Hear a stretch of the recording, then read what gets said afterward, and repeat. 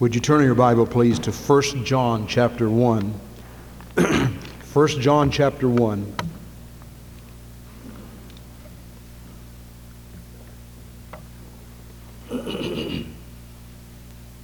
We appreciate Jim and Teresa singing this morning. If I had my way, they'd sing every service. I like the way they sing. Beautiful. Always blesses everybody's heart. 1 John chapter 1.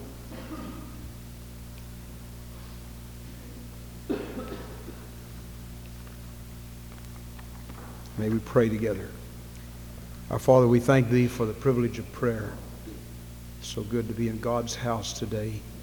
We humble ourselves in Thy presence, knowing that throughout the year of 1986, if there's anything that will be accomplished for eternity, it will have to be because the Holy Spirit moves and has heaven's way in our heart, in our church, in our families, in our nation. We pray that the Holy Spirit will open the Word of God to us, and someone here today who is not a Christian would come to know the Lord Jesus. We pray in His name. Amen. In years gone by, before the days of modern radio, the ships would meet at sea. One ship would call to another through a large megaphone, "Whither bound?" And the other ship would return, whether they were going east or west or what their point of destination. And I would just ask this morning, on this 5th day of a brand new year, whither bound? Which way are we going? King George VI, in a radio message to the British Empire on December 25th, 1939, used the words of Minnie Louise Haskins when he said, "And I said to the man who stood at the gate of the year, 'Give me a light, that I may tread safely into the unknown.' And he replied, 'Go out into the darkness and put your hand into the hand of God.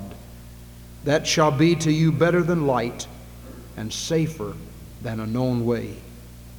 So I went forth, and finding the hand of God, trod gladly into the night. And He led me toward the hills and the breaking of the day in the lone east." When we place our hand in the hand of God, and we put our eyes in the book of God, and we let our heart be filled with the Spirit of God, we have an unbeatable direction for this year. I would like to read the 10 verses of 1 John chapter 1 as we think about whither bound. "That which was from the beginning, which we have heard, which we have seen with our eyes, which we have looked upon, and our hands have handled of the word of life. For the life was manifested, and we have seen it, and bear witness, and show unto you that eternal life which was with the Father, and was manifested unto us. That which we have seen and heard declare we unto you, that ye also may have fellowship with us. And truly our fellowship is with the Father, and with His Son Jesus Christ. And these things write we unto you, that your joy may be full. This then is the message which we have heard of Him, and declare unto you, that God is light, and in Him is no darkness at all. If we say that we have fellowship with Him and walk in darkness, we lie and do not the truth. But if we walk in the light, as He is in the light, we have fellowship one with another, and the blood of Jesus Christ, His Son, cleanseth us from all sin. If we say that we have no sin, we deceive ourselves, and the truth is not in us. If we confess our sins, He is faithful and just to forgive us our sins, and to cleanse us from all unrighteousness. If we say that we have not sinned, we make Him a liar, and His word is not in us. Sin is a powerful force in human life. Sin is not so much a thing as a way of life. It is a force which has taken hold of human life and rules triumphantly. Sin to the human being is like heroin to the drug addict, alcohol to the alcoholic, lewd pictures to the victim of pornography. Some force has overwhelmed him and taken command of his person. He no longer rules over his own drives and passions. They have come to rule and to ruin him. Sin takes many specific forms, but its root is in the heart. The heart is desperately wicked and deceitful above all things. Who can know it?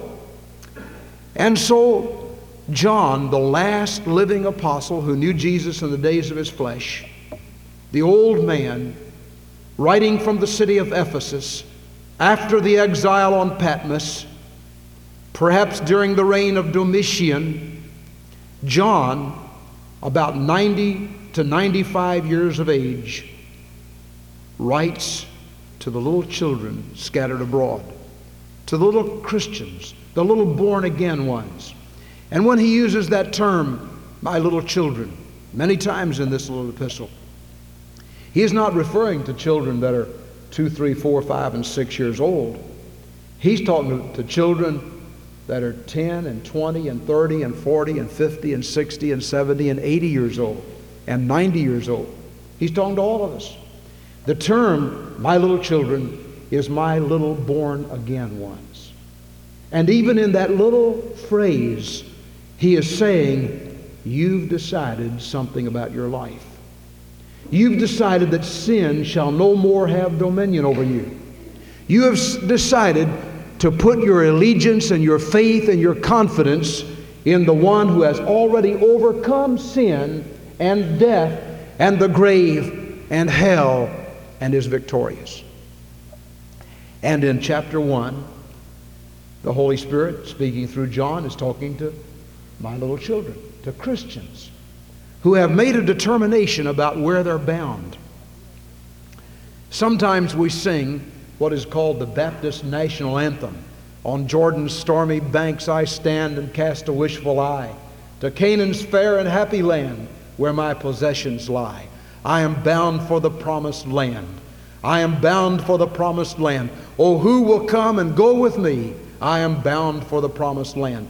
We call that the Baptist National Anthem because it has been sung so many times by believers called Baptists, and we've invited others to go with us to that wonderful land, Emmanuel's land, heaven.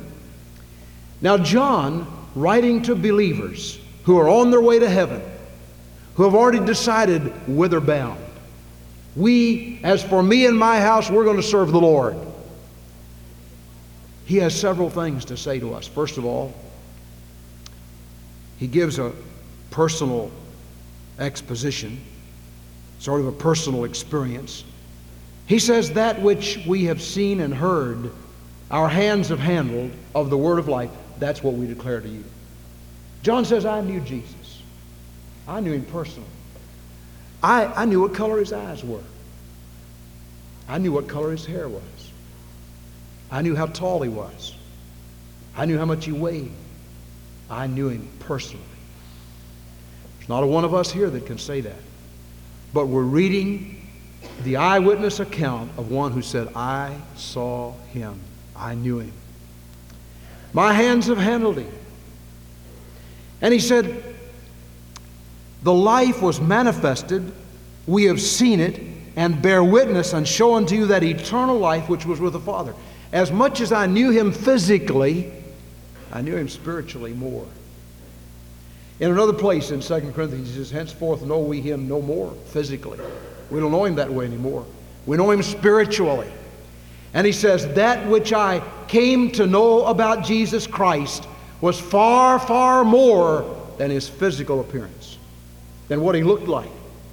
And I want to pass on to you that I was there. I really have nothing on you at all. I saw him. I worked with him. I ate with him. I was there all those 3 years. I was at the cross when he was crucified. I saw him physically, but what I found out spiritually was so much deeper, so much more. He said, one day I go away. It is expedient for you that I go away. If I do not go away, the Comforter will not come, but if I go, he will come, and he will lead you into paths of truth. And John quoted that in the 14th, 15th, 16th chapter of John. Now, John said, I had a personal experience with Jesus. And I might say that nobody can be called a Christian who does not have a personal experience with Jesus. You can be morally upright, and you can justify yourself over many, many things, but you cannot say, I'm bound for the promised land, unless you have had a personal experience with Jesus. And you say, Pastor, what do you mean by a personal experience with Jesus? Do you mean that I must come to the altar and mourn and weep? There's nothing wrong with that. I've known a number of people who were saved at the altar, saved at a mourner's bench. Nothing wrong with that. But that isn't what the Scripture says a man has to do to be saved. Many people have been saved there. One day, I knelt with a man out in the cornfield by his old horse or mule team. And that man that had been a hardened sinner called on Jesus to come into his heart. And God saved him. Years went by. I went back to that revival meeting. And that old man was there.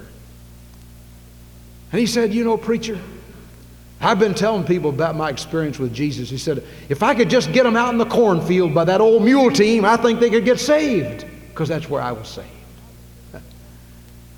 And I think sometimes people feel that way about the mourner's bench. If I could just get somebody there, they'd get saved. And a lot of people have been saved there. But I want to tell you, that's not the only place people can be saved.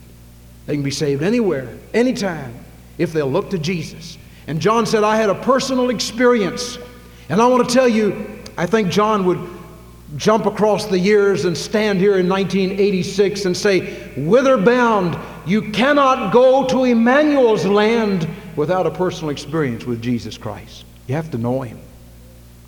Come to know him by hearing his word, by believing that what he did on the cross was enough to cleanse us from sin, believing that when he died, that was not the end, that 3 days later he was raised from the grave, and he's a living Savior, able to save to the uttermost anybody who will come with his sins. And if you come that way and believe upon the Lord Jesus Christ, thou shalt be saved. Now, John goes on to say, I have a purpose in writing what I'm writing to you. He said, I think he's making an appeal. He said, I like for Christians to have a purpose in their way of life. I like to encourage Christians to have a purpose for life. He says, that which we have seen and heard declare we unto you, that ye also may have fellowship with us. And truly our fellowship is with the Father and with his Son Jesus Christ. And these things write we unto you, that your joy may be full. He says, the reason I'm writing this to you is so you can be a joy-filled Christian. Whither bound in 1986? Are you going to be a mulish-faced person? It's always down, always defeated, always discouraged. Perhaps one reason President Reagan was re-elected is because of his upbeat attitude. He's helped America. If you do not even agree with his policies, you may not agree with anything he stands for, but you have to agree with his upbeat. And he has an optimistic outlook toward things. He has told people privately that part of the reason for that is he's had an experience with Jesus. And you know, God doesn't want us to go through life defeated, discouraged. There are going to be some times that would discourage any of us. There'll be some times of defeat. There are going to be some times, days maybe so long that we seek in vain for the face of our friend divine. We can't even see him. We can't find him. but He's there all the time. He's there all the time. And John says, I write this to you that your joy may be full. So you can be joy-filled. Now there's a difference in happiness and joy. Somebody in your family dear to you dies. You couldn't possibly be happy. You couldn't run around and say, well, let's rejoice, boy. I'm just so happy that this guy died or this woman died. You're not happy about that. I've had several funerals in the last few days. It always drains me to stand by a casket, see precious loved ones come with hearts broken, tears, wishing that somehow it could be different, that they could be here a little longer. You're not happy when somebody dies, but I'll tell you, you can have joy. You can have joy even in that sorrow. And John says, that's what I want to tell you about. I'm writing this to you to tell you how to have joy even in the face of hurt and heartache. You may have to face this year with some of the most severe disappointments that you've ever faced in all the years of your life. God didn't promise we would never have disappointments. There may be family problems. There may be financial problems. There may be job problems. And you're not happy when you don't have a job. Nobody can be happy that way. I guess there's some that don't want to work, but not very many. Most people want to work. And when they don't have a job, it's hard to be happy. When you faced a divorce, it's hard to be happy. When you have severe financial problems, it's hard to be happy. The word happy is from the word happiness or happening. And you can hear happening in happy. If things happen to go my way, I have plenty of money. I don't have any disappointments, no financial problems. I don't have any home problems. I don't have anybody that spit in my face or stabbed my back. I can say, all right, I'm happy. But what about when all these things go against you? You can't say I'm happy, but you can say there is joy unspeakable and full of glory because Jesus abides in my heart. I've told you a number of times, and I like to tell it, the story of R.A. Torrey. Dr. Torrey and his wife had a precious little boy. They loved him more than words could ever say. He got very sick. They prayed for him to be healed. God doesn't always answer the prayers like we ask. They prayed for him to be healed. He grew steadily worse. One night they sat up all night around his bedside as he was going through what seemed to be the end. They prayed. They wept. Early in the morning, the little boy closed his eyes in death. And of course they wept. There was hurt. But Dr. Torrey says after a little while, when I cried my heart out, he said that just seems like behind those clouds of tears, the sun began to shine. And there came stealing over my heart a joy unspeakable and full of glory. And I reached out to my wife, put my hand on hers, and I said, it's all right, honey. Jesus needed him. And we're going to give him to Jesus. And he said, joy filled my heart. God gave me that joy. It came from Jesus. Jesus living inside of us. And John is saying, if you have the personal experience of Jesus and he lives inside of you, then no matter what happens in life, neither life, nor death, nor angels, nor principalities, nor powers, nor things present, nor things to come, nor height, nor depth, nor any other creature shall be able to separate you from the love of God which is in Christ Jesus our Lord. You say, preacher, why do you preach like that on this first day of the year? It ought to be an encouraging day. Well, it is an encouraging day, but I want to tell you, we do not know what we will face in 1986. We do not know who will be suddenly taken away. We do not know problems that lurk around the corners and the bends in the road. But we know him. I know whom I have believed, and am persuaded that he is able to keep that which I have committed unto him against that day. Jesus is able. And so John says, I write this to you that your joy may be full. That you can be full of joy, full of glory, have God's love pouring through your life. And then he says, I want to give you the message. The message that can encourage you, transform your life and the lives of others. First of all, God is light. In him there is no darkness at all. Now that says a whole lot about God. You don't have to read far in the Bible to find a whole lot about God. You open John's Gospel and it says, in the beginning was the Word, and the Word was with God, and the Word was God. You open the book of Genesis, in the beginning God. And here John is saying, God is light. In him there is no darkness. And then he gives us a test. He says, as you walk out into the unknown of 1986, if you walk in the darkness, and yet you say you have fellowship with God, you lie and do not the truth, because God is light. If you walk with God, you're going to walk in the light. And the only way we can walk with God is through prayer and Bible and fellowship with God's people and a continual prayed up state, so that no matter what sin comes into our life, we have a contact with God, and we leave this with God and bring it to God over and over again. God is light. If you say you know God and you walk in darkness, you lie and do not the truth. God is light. If you can enjoy the sins of the world and all the crumbs that the devil gives you, just little crumbs, while up in the Father's house we're eating steak and gravy and mashed potatoes and peas and corn and cobbler and jam cake and ice cream and all that. And down there in the devil's den, down in darkness, you're just eking out little old crumbs, a thrill here and a thrill here, and it disappears and dissipates and it hurts you.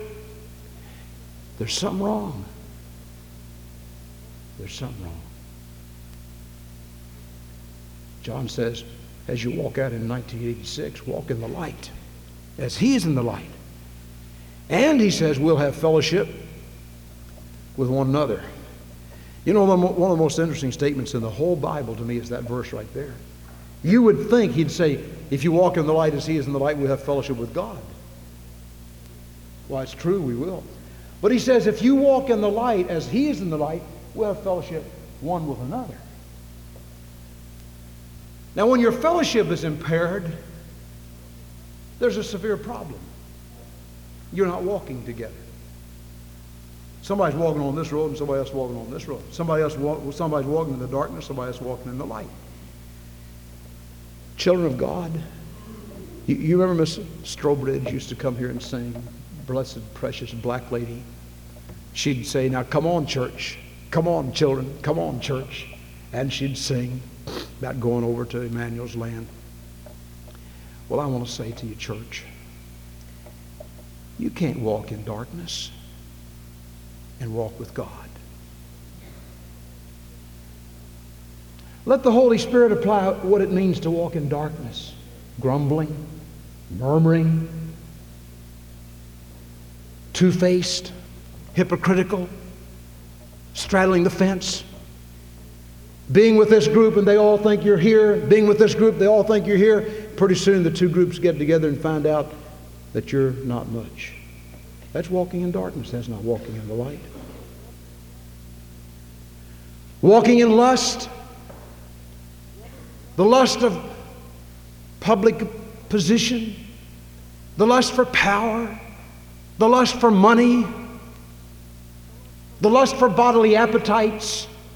If you walk in the light as he is in the light, we have fellowship one with another. And the blood of Jesus Christ, God's Son, keeps on cleansing us from all sin. And then he says, sin is a terrible thing. In verse 8 he says, if we say we have no sin, we deceive ourselves and the truth is not in us. There's not any of us going to walk out into this year sinless. We rub elbows with sin all the time. Sin is ever around us, and sometimes sin gets inside. I like that doggerel that says, all the water in the world can't sink a ship unless it gets inside. All the sin in the world can't sink you, can't dirty you unless you let it get inside of you. But that's our problem. We live all around it all the time, and it swirls like swirling waves of an ocean, and sometimes it overwhelms us, and it just gets inside, and it makes us rock and reel. He says, if we say we have no sin, we deceive ourselves, and the truth is not in us. As we walk out into the unknown courses of 1986, may we walk fully aware that sin is a monster. It's a tyrant. It would pounce upon you in the least likely moment and take you down, down, down to the life of waste and destruction.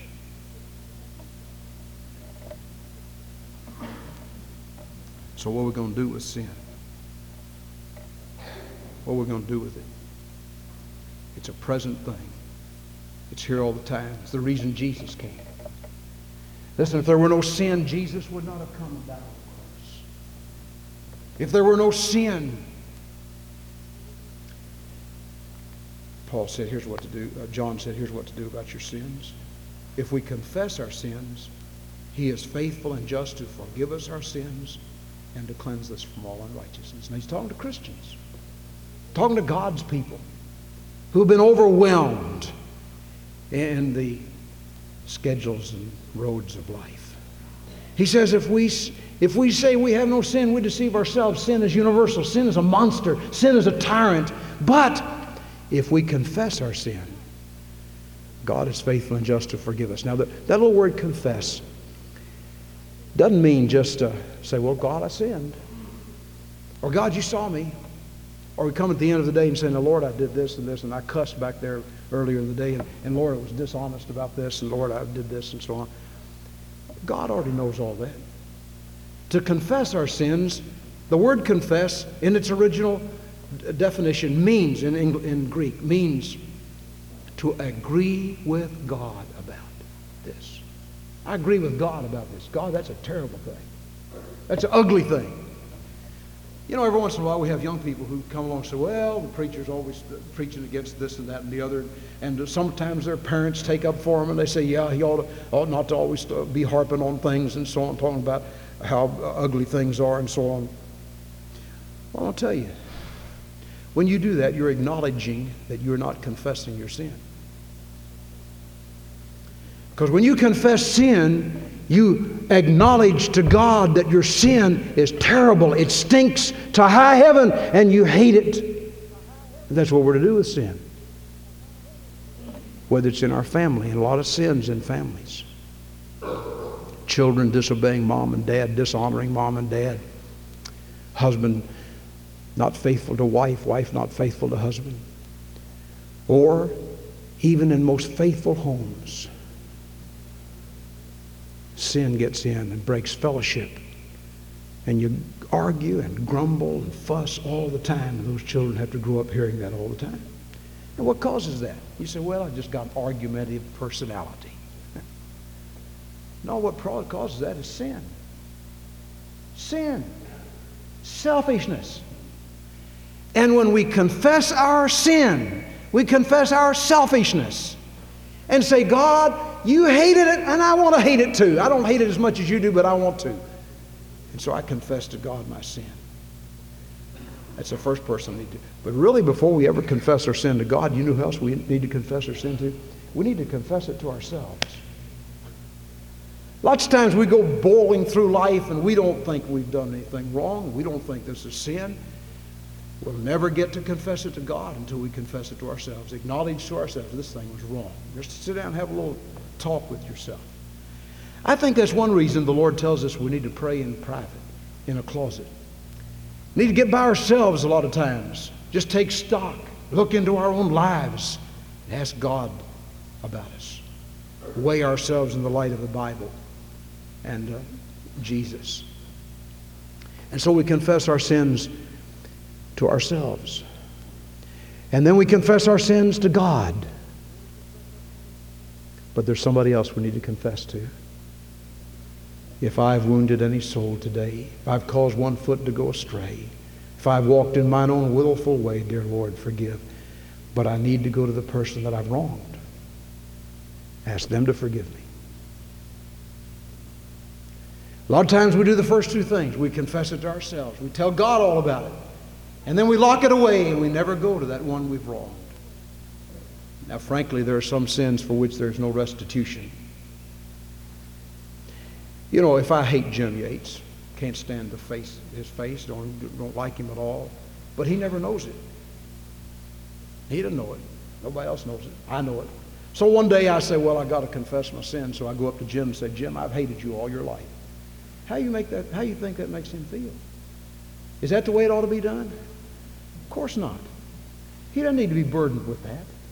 I need to take that thing to God. But if I've done something wrong against him and I can make it right, then I need to make it right. Sin, to be confessed, needs to be confessed to ourselves, acknowledged, confessed to God, agree with him about it, and then, where it can be made right, confess to the individual we've wronged.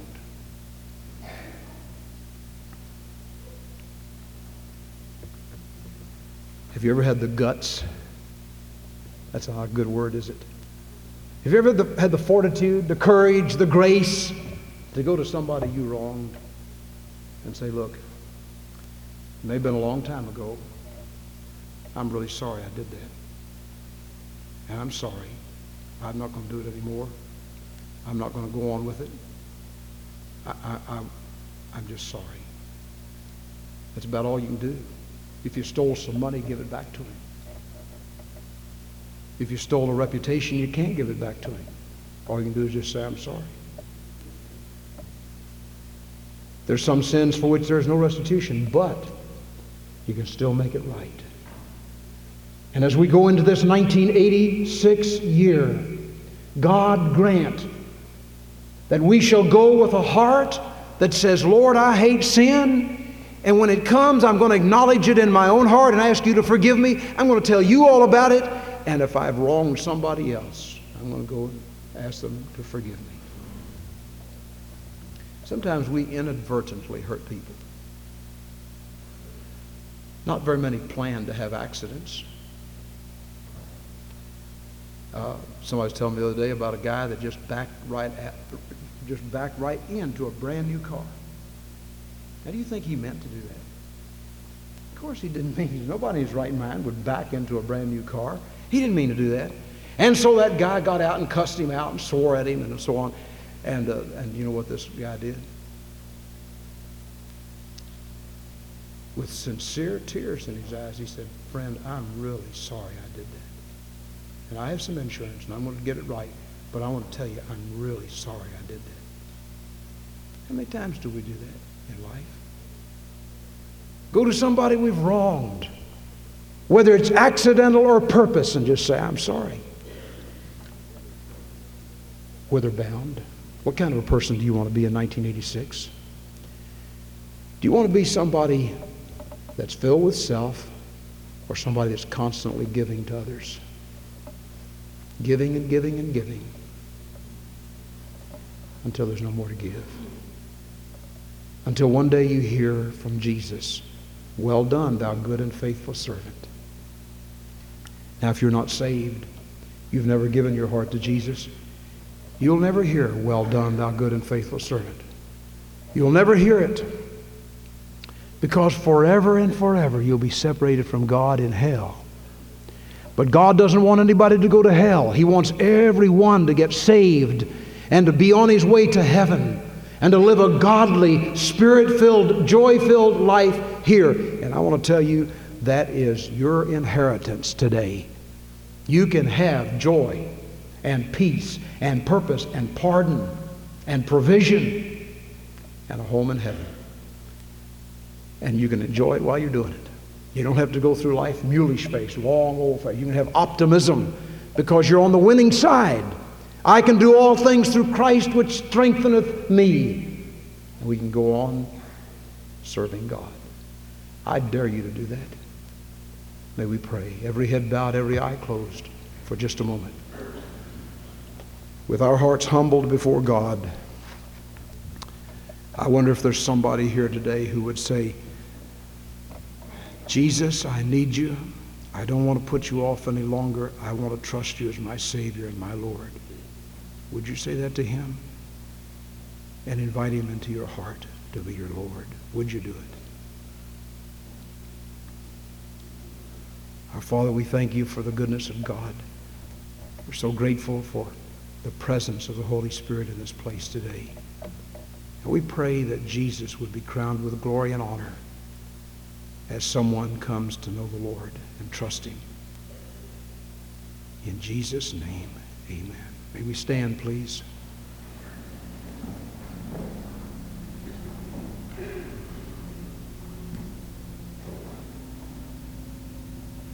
In a moment, we're going to just sing what number? 249. Just as I am without one plea, but that thy blood was shed for me, O Lamb of God, I come. Listen to this. How do you want to go through 1986? Do you want to go it with your faith anchored in Jesus, trusting in the Lord with all your heart? You can.